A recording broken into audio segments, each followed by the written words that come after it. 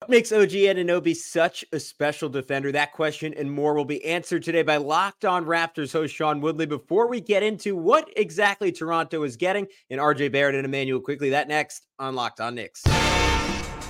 You are Locked On Knicks, your daily New York Knicks podcast, part of the Locked On Podcast Network, your team every day.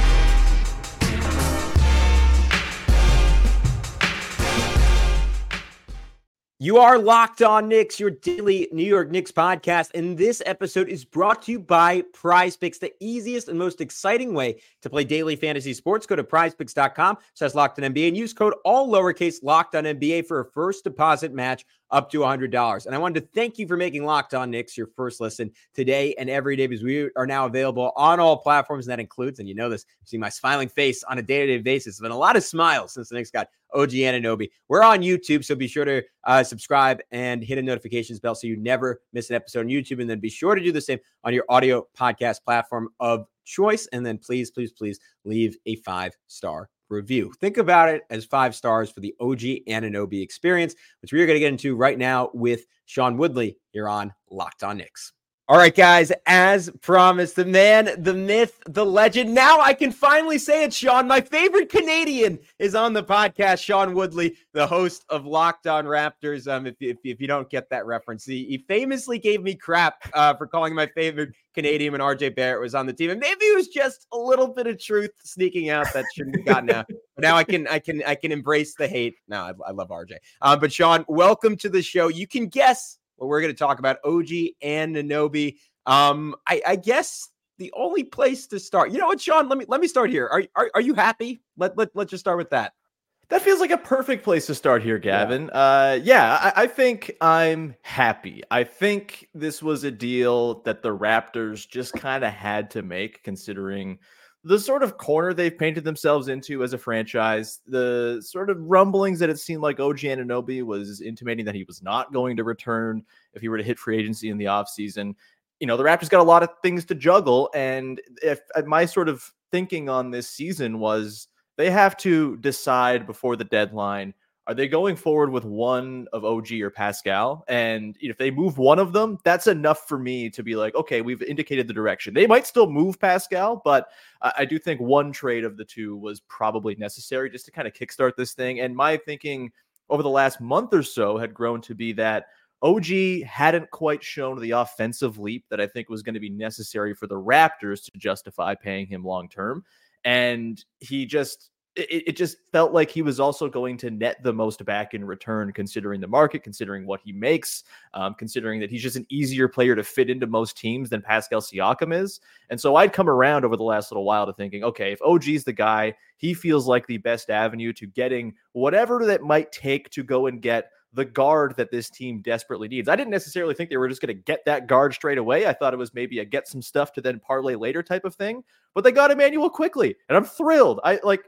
Back in the summer, I was pitching Emmanuel Quickly as a guy the Raptors should be targeting on the podcast. So I feel vindicated. I feel like I talked this one into existence. So yes, I'm extremely happy. And the RJ Barrett inclusion is a pretty fun thing to boot. What about you? Yeah. Are you like, I know Knicks fans were kind of like mixed on this, right? Of they love Quickly. Yeah. Some love Barrett, some don't. And, it seemed like it was kind of a mixed reaction out of New York. Where are you at with this? Are you happy with the deal as well?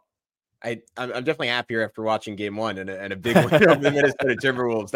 That like eased a whole lot of concerns. But I think the fear there from some Knicks fans and certainly myself is that Emmanuel Quickly could ultimately end up being the best player in this trade. And it's painful to lose that. But I think that version of Quickly could never have existed on the Knicks and certainly not the Tom Thibodeau New York Knicks. And I think that's kind of what I've kept coming back to, is that you can hypothesize as much as you want. You could talk about how good the lineups were with Quickly and Brunson together. And it was never going to be reality. Those two were going to be starting and playing, I don't know, like 28 minutes a game on the court together. Like Tom Thibodeau just never saw Quickly that way. And you know what? He might have been right in terms of those statistics that were incredible. I mean, the main lineup they were using this year, plus 33 net rating. might not have translated to the playoffs. They did last year, but over a relatively small sample size. And Quickly's play in the regular season hasn't yet translated to the playoffs, which we can get into a little bit later in the show. While OG, like, again, the ceiling might not be there, but it's very obvious what he brings to this team.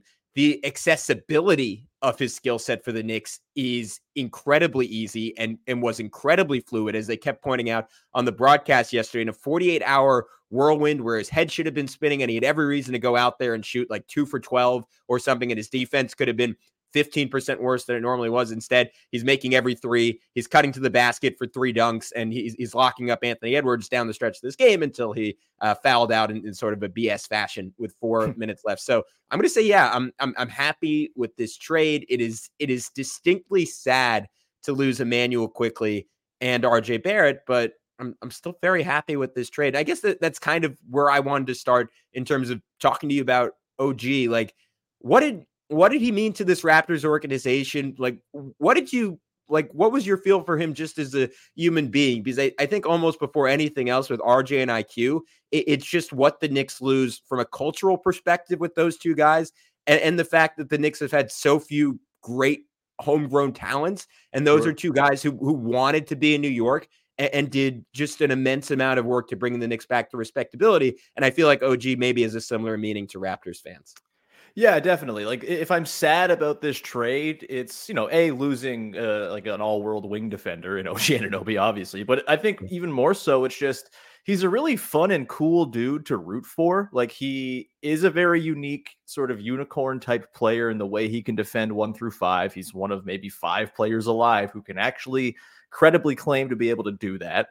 And off the court and just sort of, working within the dynamics of the team, he's just like a really funny dude. He has been part of a lot of really hilarious, like, off-court moments. People have probably seen the Serge Ibaka, OG Anunoby scarves debate.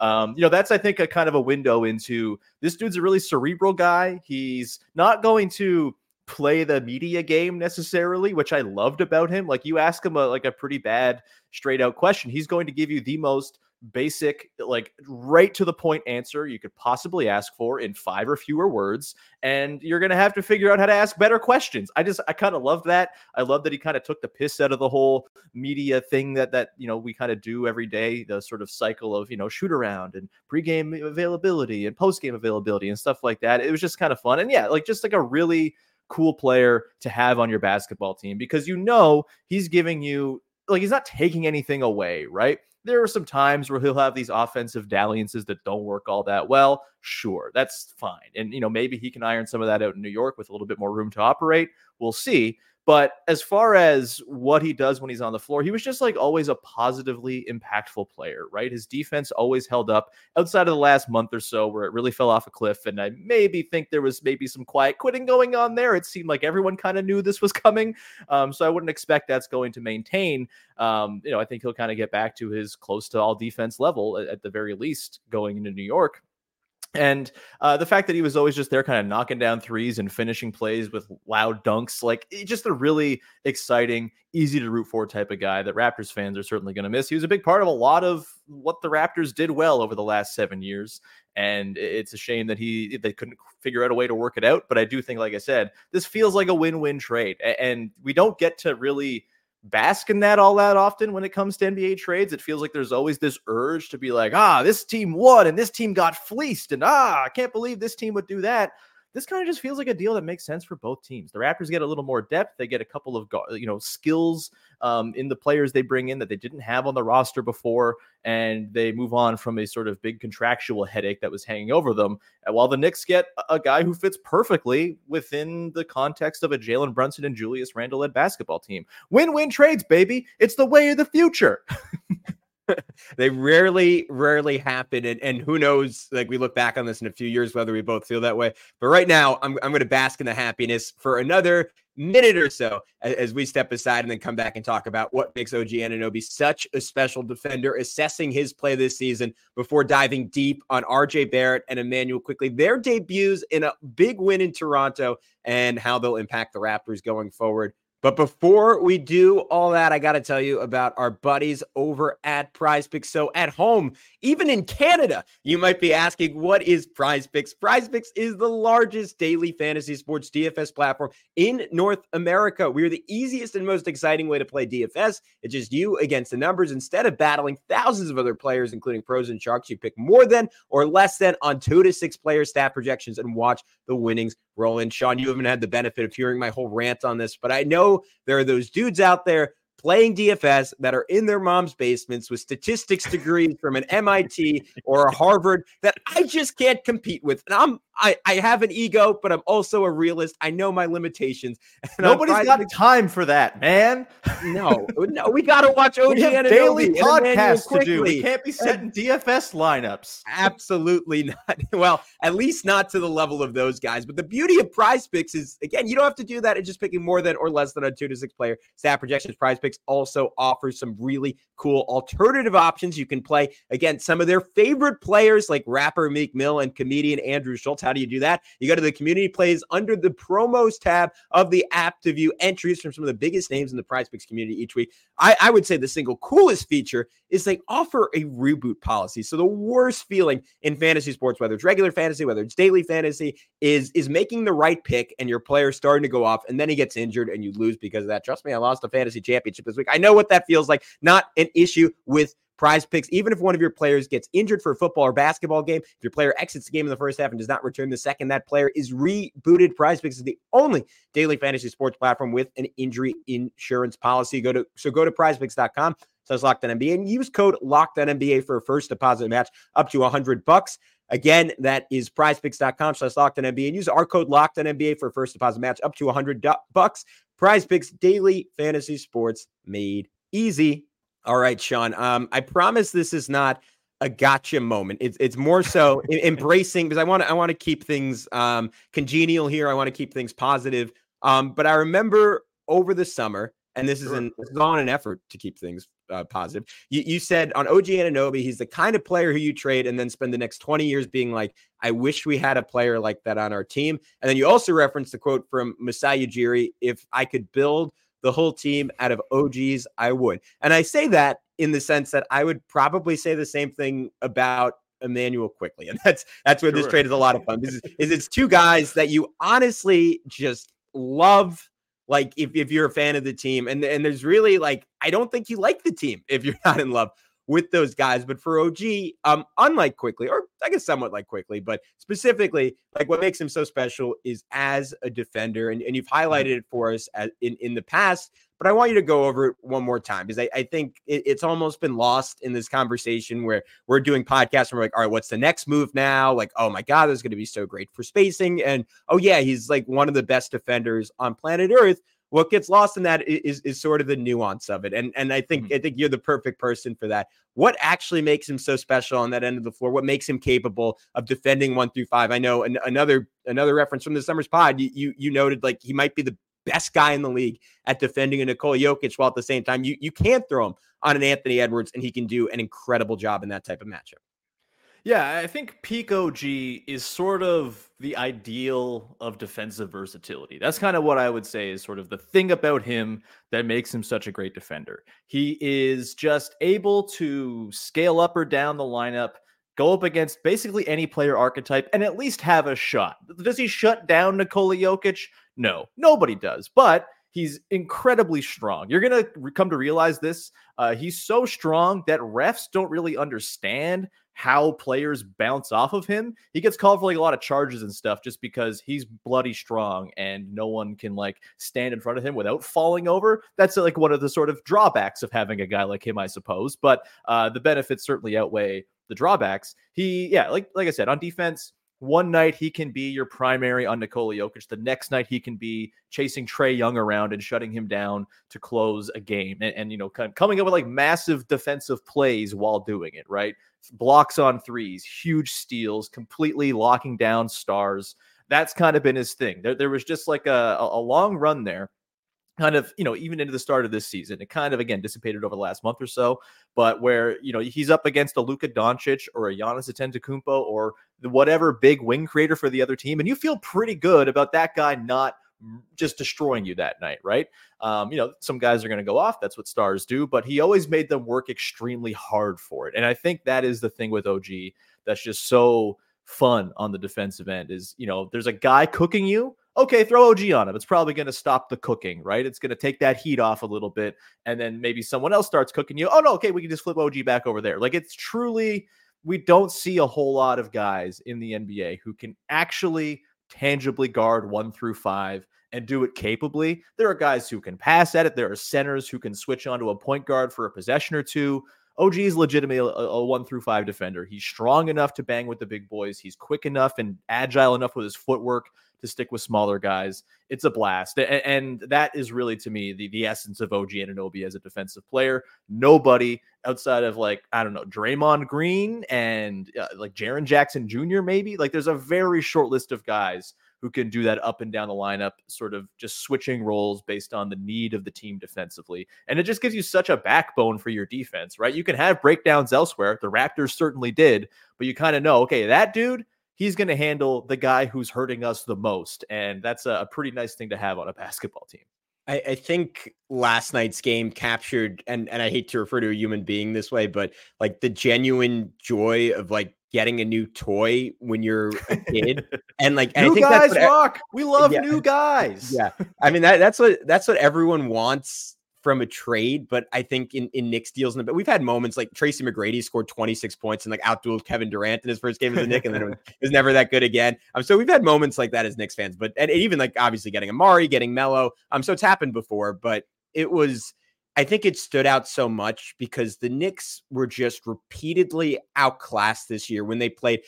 I mean, not only the best teams in the league, but really the biggest teams in the league. And there was just this pit in your stomach saying, we could shoot about as well as we want. We could defend as hard as we want. We could be as scrappy. We could have as much heart. We could embody all the things that the Miami Heat put in the center of their court on special occasions. And it ultimately isn't going to matter because we're just a little too small, a little bit too non-physical. And the guys who are big enough just don't quite have the focus, the strength, the tenacity, the skill defensively to put that all together. And then plop in OG Anunoby and all those issues are just magically gone. Like Dumbledore waved his wand and all of a sudden we were all saved.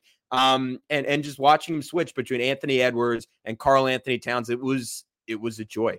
I can't phrase it any other way. I'm happy you mentioned the quiet quitting because that's really what I wanted to ask you about, because the thing when I was going over just the numbers with OG and I was expecting all right, same as always, elite steals, elite blocks, my eyes kind of jumped out of my head when I saw he went from in terms of block and steal percentage near the top of the league in both last season, which for people who don't know, it is extraordinarily rare for a player to be up there in both those capacities. 94th percentile in block percentage, 95th percentile in steal percentage. And then this year, he's a little bit above average in the 50s in both those categories. Is that as simple as he was just not super happy in Toronto and he didn't want to play with quite that maniacal effort anymore as maybe a means of motivating a trade? Because I didn't think the athleticism was suddenly gone at 26, but what was going on there, Sean?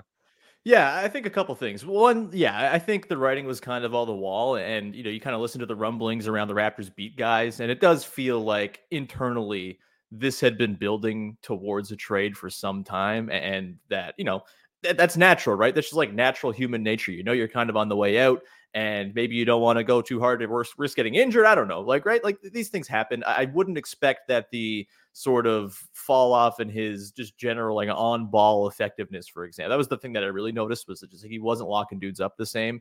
I don't think that's going to carry over. I don't think he just forgot how to do that. He was doing that at the start of this season, right? So I do think there are just kind of natural human factors at play with some of the drop off. I do think though the Raptors scheme has not done him any favors when it comes to racking up the counting stats. We know Nick Nurse, he played maniac defense. He played, sending two to the ball. We're hawking passing lanes, and OG was a big part of that, obviously.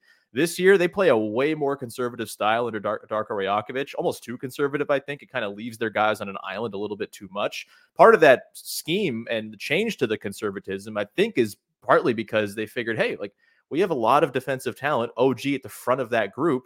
we can probably hold up in single coverage more than we have given ourselves credit for as a team under Nick Nurse in recent years. That has not proven out to be true because team defense is important. Help defense and rotations are very valuable and all that.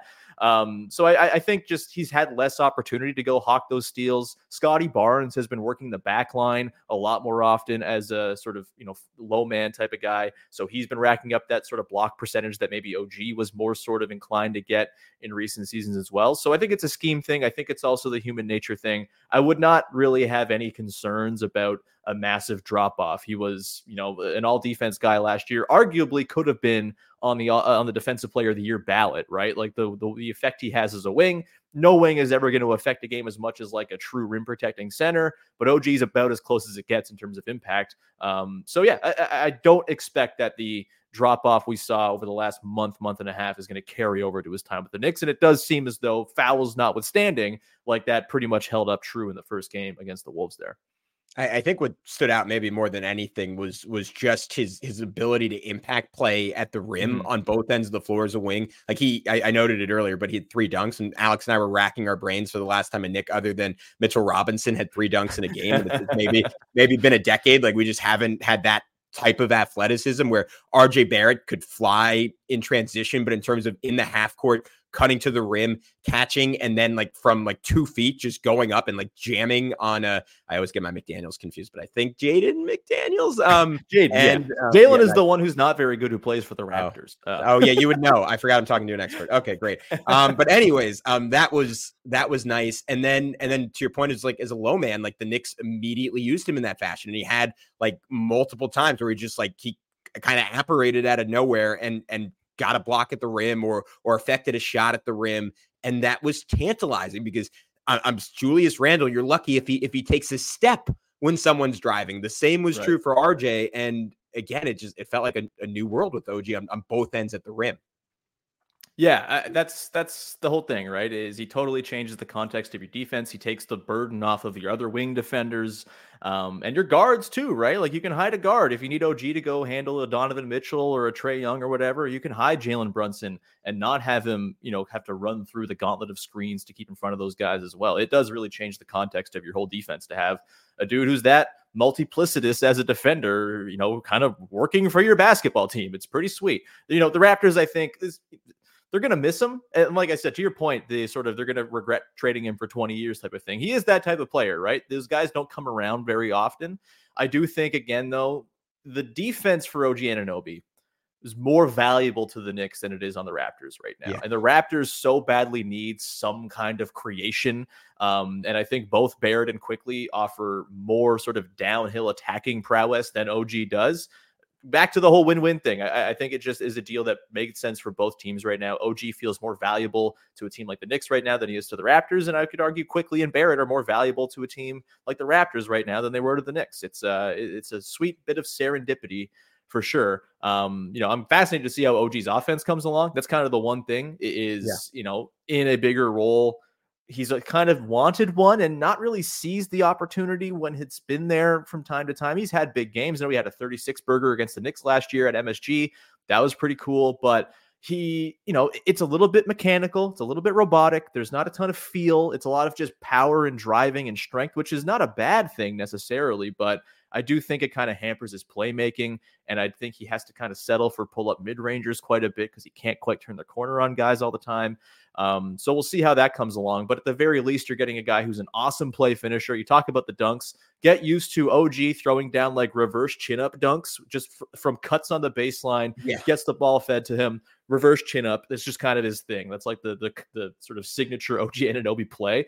And as an off-ball mover, and again, as just like a knockdown three-point shooter, he's just a really nice player to have in your offense as a trigger man, as a guy who can finish off plays, not necessarily create them, but maybe the Knicks don't need him to do all of that with Jalen Brunson and Julius Randle, obviously, so heavily on the ball. Yeah, I think what's exciting is just the extra room and to your point on his playmaking, just making those decisions easier with a wider margin for error and making closeouts on him that much more painful. Like if you're coming because Jalen Brunson sucked in the whole defense and you don't just kind of get to build the shell like you have at times this year against the Raptors, like OG can get a corner three, or if you're closing out like like erratically to like get all the way there. Like he can blow by you like he did at the end of the first quarter and set up Josh Hart for an easy layup. And I wonder if that also gives him more confidence and in turn amplifies other aspects of his game, because right now the Knicks have Jalen Brunson, Dante DiVincenzo, who are probably, two of the best, 15 3-point shooters in basketball. Whether that holds up with DiVincenzo, that's kind of an open question. But right now it looks really, really good and really, really exciting for the New York Knicks. But I also think things are very exciting for the Toronto Raptors, and I am extraordinarily jealous and will be watching with bated breath to see the full unleashing of Emmanuel quickly. But before we do that, we got to unleash fans' wallets if they want to fill it up. One place they can do so is our buddies over at FanDuel. Sean, I'm going to let you talk about it. The NFL season is wrapping up, but there's still time to get in on the action with FanDuel, America's #1 sportsbook. Gavin, right now, new customers get $150 in bonus bets guaranteed when you just place a $5 bet. You don't got to win that bet. You just got to place the bet, and you're going to get $150 in bonus bets. I see no downside to this. If you're looking to get a little bit extra scratch to go throw around on FanDuel, it's $150 in bonus bets, win or lose, and the app is super easy to use. There's so many different ways to bet, like live same-game parlays. This is my favorite way. I don't often dabble in sports betting, but when I'm at a game, I love a same-game parlay. While I'm in the house, it kind of adds to the juice of being in there watching the game. If I can get myself to a Raptors game with Emmanuel Quickly and RJ Barrett on the court this season, you can bet I'm going to have them involved in a live same-game parlay. I'm very excited about it, Gavin. You can also find bets in the new Explore tab. You can make a parlay in the Parlay Hub, the best way to find popular parlays. And of course, you got your spreads, your over-unders, your player props, etc., etc. So visit FanDuel.com/lockedon and make your first bet a layup. FanDuel, official partner of the NFL and of the Locked On Podcast Network. All right, Sean, floor's yours. What do you want to know about RJ Barrett and Emmanuel Quickly that you didn't find out in that thrilling opening win over the Cleveland Cavaliers? Yeah, there's a lot here, right? Like Quickly, I feel like I kind of know pretty intimately because I've been sort of watching from afar, just sort of longing for the last 6 months, hoping for the Raptors to land. I like the little hand motion you did with that. That was really guard who can dribble and shoot. Please, over here in Canada, please use your passport. Yeah, I think for me, Quickly is the guy I feel a little bit more sort of comfortable knowing what he's going to bring to the table. I still have some questions about him. I want to get into the playoff thing with you for sure. Yeah. But let's start with RJ, because RJ is someone who comes to Toronto, and I feel like he's just going to be, prone to being showered with praise. He's a Canadian. Everyone loves the guy. He had a really nice first game, 5 turnovers notwithstanding, but he did have some pretty important buckets for the Raptors, hit a couple big free throws in their win over the Cavs. And like I said, he offers a bit of driving juice that I just don't think OG really had. I think there's a little bit more craft and a little bit more sort of power and intention to his drives than OG had. And I think that was a really nice thing for the Raptors to lean on in some possessions that kind of bogged down in the game against the Cavs. But obviously, he's a polarizing guy, right? He's someone who is kind of constantly debated. Is he good or is he not good? Obviously, we love to paint these things as black and white. I think there are good things about his game, and I think there are not so good things about his game. But I guess my question to you is, can you describe the RJ Barrett watching experience? What is it like to be a fan of a team that has RJ Barrett heavily involved? Is it a positive thing in the net? Is it a negative thing? Does it make you feel like you have, like lead in your stomach watching them? Ouch. I'm fascinated because I think, everyone's going in with a really open mind, right? I think he's going to get a lot of benefit of the doubt. He's also 23 years old and is going to be in a different role in the Raptors. I'm actually pretty bullish on him kind of ironing out some of the warts of his game with the Raptors in the coming years. But just in general, what's the experience like been being an RJ Barrett watcher on a nightly basis for the last 4.5 years?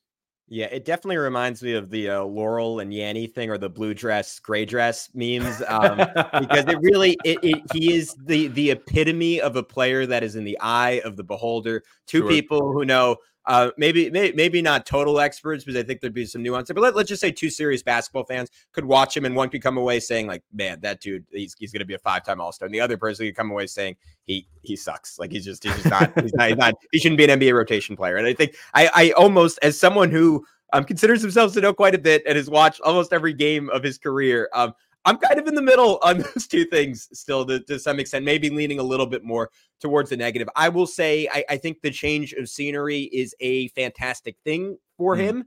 And I think I became very very frustrated this season, which he got off to just an exceptional start.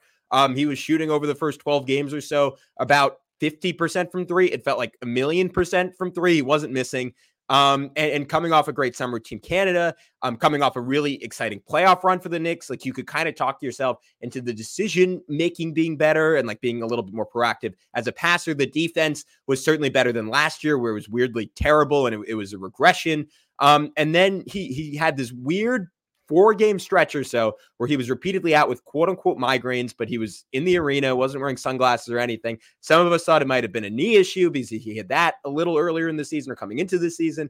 And then from that point on, he hasn't really made a shot. A couple of games where it looked like the bounce back was coming, and it's just been in fits and spurts. And to me, that is the definition of the RJ Barrett experience, fits and spurts. Every time you think he's on track and he's figured it out and he's going to be great, he has just a horrific stretch. Every time usually to open the season, he's terrible. And you're ready to totally give up on him. He gets it together and he has a really good game or two. So I would describe the RJ experience as ultimately frustrating, with the caveat that I thought the Knicks were just about the worst possible context for him. And as much as the Knicks needed a break from RJ Barrett needed a break from the Knicks. This was a healthy breakup, Sean. What do you think of his playmaking? I think obviously that's been sort of the limiting factor. Obviously, his shooting talent has not been sort of at the level you maybe want for a third overall pick either. I think the stat is that outside of from 3-point range in 2021, he has been below average from every area of the floor in every season of his career so far. That's a thing to be mindful of if you're a Raptors fan going in with, extreme optimism here. The shooting has not been there, but the playmaking to me, he's a guy who gets downhill a lot, right? He is just like a machine getting to the rim. Finishing at the rim, that's another story, but he gets there. And it feels like on a team where he's going to be surrounded with Emmanuel Quickley and Scotty Barnes, who's all of a sudden like a 38% high volume 3-point shooter. It's pretty rad. It feels like there are some opportunities here for Barrett to kind of craft and hone his playmaking, playing with guys who might be able to offer some space and sort of second side attacking and stuff like that to kind of keep defenses honest when it comes to guarding Barrett on those drives. I don't know. Where are you at with the playmaking side of things? He had a couple flourishes last night. He also had a couple moments where it was just like, ooh, that's like a very easy missed pass to the wing, or sort of a tough pass through traffic type of thing. Feels like you're already nodding your head with, yep, that sounds about right. But where are you at with the playmaking? Do you think that's something that can come along? Because I do feel like that, along with like his 3-point shooting, which has had its moments here and there, it does feel like the playmaking is one of those limiting factors on his upside. Where are you at with that? Do you have any belief that in a new context with a different role, not playing next to Brunson and Randall, that there is something there? Or do you think he could run into similar problems with the playmaking that he's had with the Raptors?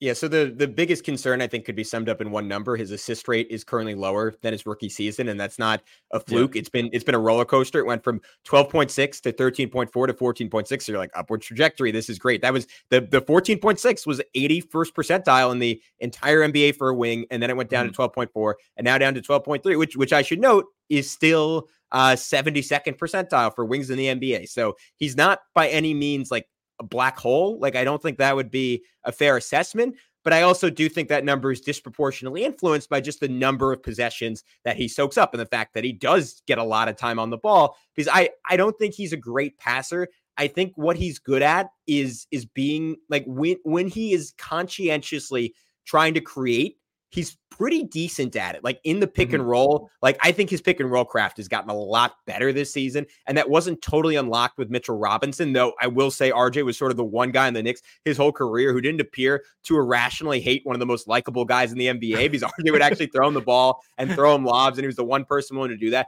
But Isaiah Hartenstein at center unlocked a lot more for RJ. And you see him, he is just savvy at times in the pick and roll, like the ability to recognize that he is a defender on his hip and to hold him up, right? And kind of bait him and slow things up so his center can get to the proper position where he can get him the basketball, or if two guys on him and throw a little pump fake and then slip a no look between two of them. Like we've seen that over and over and over again. As someone who I think maybe is prone to overemphasizing his playmaking flashes, like that has been super tantalizing to me. It's been a joy. he's at different times like flashed the ability to get into the lane and just like whip these cross-court bullets to the opposite corner that I would say is sort of the gold standard, sort of the caviar of big wing playmaking, right? That's the stuff that Luka Doncic and LeBron James do 10 times on a nightly basis to create one of the most valuable shots in basketball. And an open three, ironically, would have paired great with OG Anunoby if he was still here, or if OG was still there. So all of that is great. The issue is like I said before, he wasn't a black hole. Sometimes he's a little bit of a black hole where he's just very locked in on getting his own shot. And I think it's a lack of awareness at times. Like he will have a semi-open three, and Dante DiVincenzo, who maybe monstered him in his sleep, that might have been the source of the migraine, and has been shooting about 70% from three over the last month and a half, will be wide open. Totally normal. And yeah, of course. Yeah, normal stuff that happens in New York. Yeah, welcome to America for all our Toronto listeners. But like he'll just like look a guy off who's like a better shooter and more open at times. And that frustrates you. And I don't think RJ is selfish. I think RJ is one of the most confident human beings on planet Earth. And that sometimes works to his benefit and sometimes to his detriment. I'm also encouraged. It does sound as though he's kind of one of these like gym rat dudes who is just like constantly working, and that, the Raptors have had success with that type of dude. Pascal Siakam, DeMar DeRozan, I think both kind of fall under that milieu. And Sean, that's quickly too. That's both. Yeah. To like the nth degree. And that's what makes it painful to lose them. So let's wrap it on quickly then. Again, the guy who I was just like thrilled that was coming the Raptors' way, the type of player the Raptors desperately need, like a jitterbug guard with some frenetic energy, who can play on or off the ball, work, I think, in tandem with Scotty Barnes really well. It was a little bit clunky in their first game, but you expect that, right? They were playing their first game together.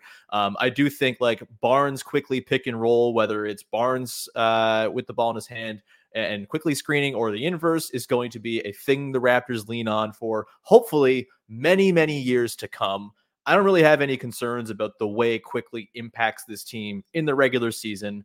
Obviously, the playoffs last year, not so hot. And, he's, that's it's tough, right? Guys will have a bad playoff series and you get kind of branded as a bad playoff player. And I think that's unfair, especially when that player is like 23 years old when that bad playoff series happens. Was there anything particularly red flaggish about Quickly's playoff struggles? Or do you think that's the type of thing that with time, with age, will just kind of get better as he physically matures a little bit more, obviously, too? He's kind of a slight guy. Maybe that plays into it. But obviously, I think like his pull-up shooting talent, that feels like a thing that absolutely plays in the playoffs. And it's weird that it didn't in his struggles in recent past. But where are you at with Quickly in the playoff thing? Is it a one-off thing, or do you think there's a concern of him maybe being the type of guy who doesn't quite have the juice in the postseason down the line? Yeah, I would rate out of 10, maybe like my concern level, like a 3 out of 10, 4 out of 10, like 10 being the most concerned, 1 being the least concerned, probably closer to a 3, because like, I think his rookie season, you can wipe off, right? Like that most rookies, even ones higher regarded than Emmanuel Quickly, struggle in the playoffs if they're asked to play any type of significant role. And he was given a very niche role in that series against the Hawks. Then last year, it was only 5 or 6 games. Then he hurt. I think it was his ankle. Feels like years ago now. And he wasn't able to get back in time. So that was just a small sample size. And what it reminded me of is, and why I think he's going to have so much success in Toronto, is he's very much a rhythm player. And I think it's a testament to him that he absolutely should have been 6th man of the year in the NBA last year, despite the fact that he is very much a rhythm-based player. And it's sometimes very tricky for him to start seasons on a high. And we saw that last year. We saw that this year. We saw it his second year, honestly. Like his rookie year was the one time where he started off and he was kind of volcanic. And that's probably some revisionist history on my part. It probably did take like 15 or 20 games for him to really get going his rookie season. And I think the fact that in Toronto, he's going to have that ultra long leash, right, is like probably going to be playing 35 minutes night in and night out because there is such a need for him. I think it is totally going to transform his game. He was a monster last year as a starter, averaging something like, I'm sure you read out the stats, Sean, but it was like 23, 5-5 in 21 games as a starter on like super efficient season. 60+% true shooting, right? Yeah, 44 from the field, 38 from 3. Like I have these numbers seared into my brain because I was reciting them like a lunatic over the summer, trying to make the argument for him to start for the Knicks. But I say all that to say, like at the beginning of last season, he came out and it just looked like not that he forgot how to play basketball, but all that swagger was just sort of gone. And then I thought the same thing was there in the playoffs. And to me, that totally makes sense because it is a little bit of a different type of sport and there are different rules and you are guarded differently. And the things you do best are taken away with a level of aggression that frankly just never happens in the regular season if you're not a star player. And he had to adjust to that. And because the way Tom Thibodeau used him, and I was arguing at the time, like he should just be out there for 35 minutes a game because the Knicks were blowing the doors off the Cavs at his minutes, despite the fact that he couldn't hit a shot. And that to me is kind of the ultimate ringing endorsement of Immanuel Quickley, that even when he's not scoring, what he does defensively, what he does as a playmaker, what he does as a spacer, still dictates the action in such a way that it's extremely beneficial to your team. That being said, I think he's going to make shots and make it a non-issue in future playoffs because he's going to have that rhythm. Brother, you're really vindicating me being extremely thrilled about Immanuel Quickley being on the Toronto Raptors. It's a lifelong dream come true, if lifelong means the last 6 months. But that feels like a good place to leave it, no? Yeah, I mean, I think can we just throw out there like we're like I can't. Like, I think it's become very clear on this podcast. We are both just incredibly excited about OG and IQ. And I will say this, like, as someone like, I don't think I was too negative on RJ in this pod, but as someone who's been quite negative on him, like I think this last week is probably the most negative I've been on RJ. Like, you're getting like a like all capital letter dude in RJ Barrett. Like, the guy is a killer. He's incredibly confident. I cannot, like, I don't think I've ever rooted more for two Knicks, like going to another team. Like I'm so excited for both of them. And I know there's been some animosity, certainly in our comments section between Knicks and Raptors fans. There is currently an ongoing lawsuit between the two teams, which makes this trade even. That's just rich people problems. It doesn't concern me whatsoever. Yeah. It's fine. It's not whatever. Not for the peons like Leon Rose and Masai Ujiri to worry about. But I say that to say I think Raptors fans probably wish the same for OG, and I wish the best to those two guys. So I think Sean, unless you have anything else that's as good of a note as any to wrap this up.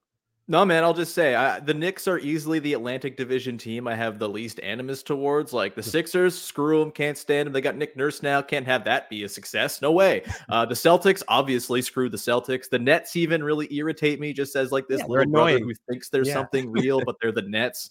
Let's get real. I love these Knicks teams. Like, I am such a Jalen Brunson head. I've said it on my show. I think Brunson is the closest thing in the NBA to prime Kyle Lowry that exists right now. And so I'm very much inclined to watch Knicks games, even more so now that Anunoby is on them. This again, win-win. I get to watch the team I like to watch it anyway with a guy I like a lot. It's good vibes all around with this deal. I'm having a great time. All right. That's a fantastic way to wrap this up. Everyone can check out Sean Woodley wherever you find podcasts, wherever you find YouTube. Though there's only one place, it's youtube.com. You can check out Locked On Raptors. You can check out Locked On Knicks. Please leave 5-star reviews for both shows. It really helps spread the word and ensure more people can hear us borderline in a pastor style way preach the heavenly greatness of Immanuel Quickley and OG Anunoby. But until next time, he's Sean. I'm Gavin. We will talk to you very, very soon on Locked On Knicks and Locked On Raptors.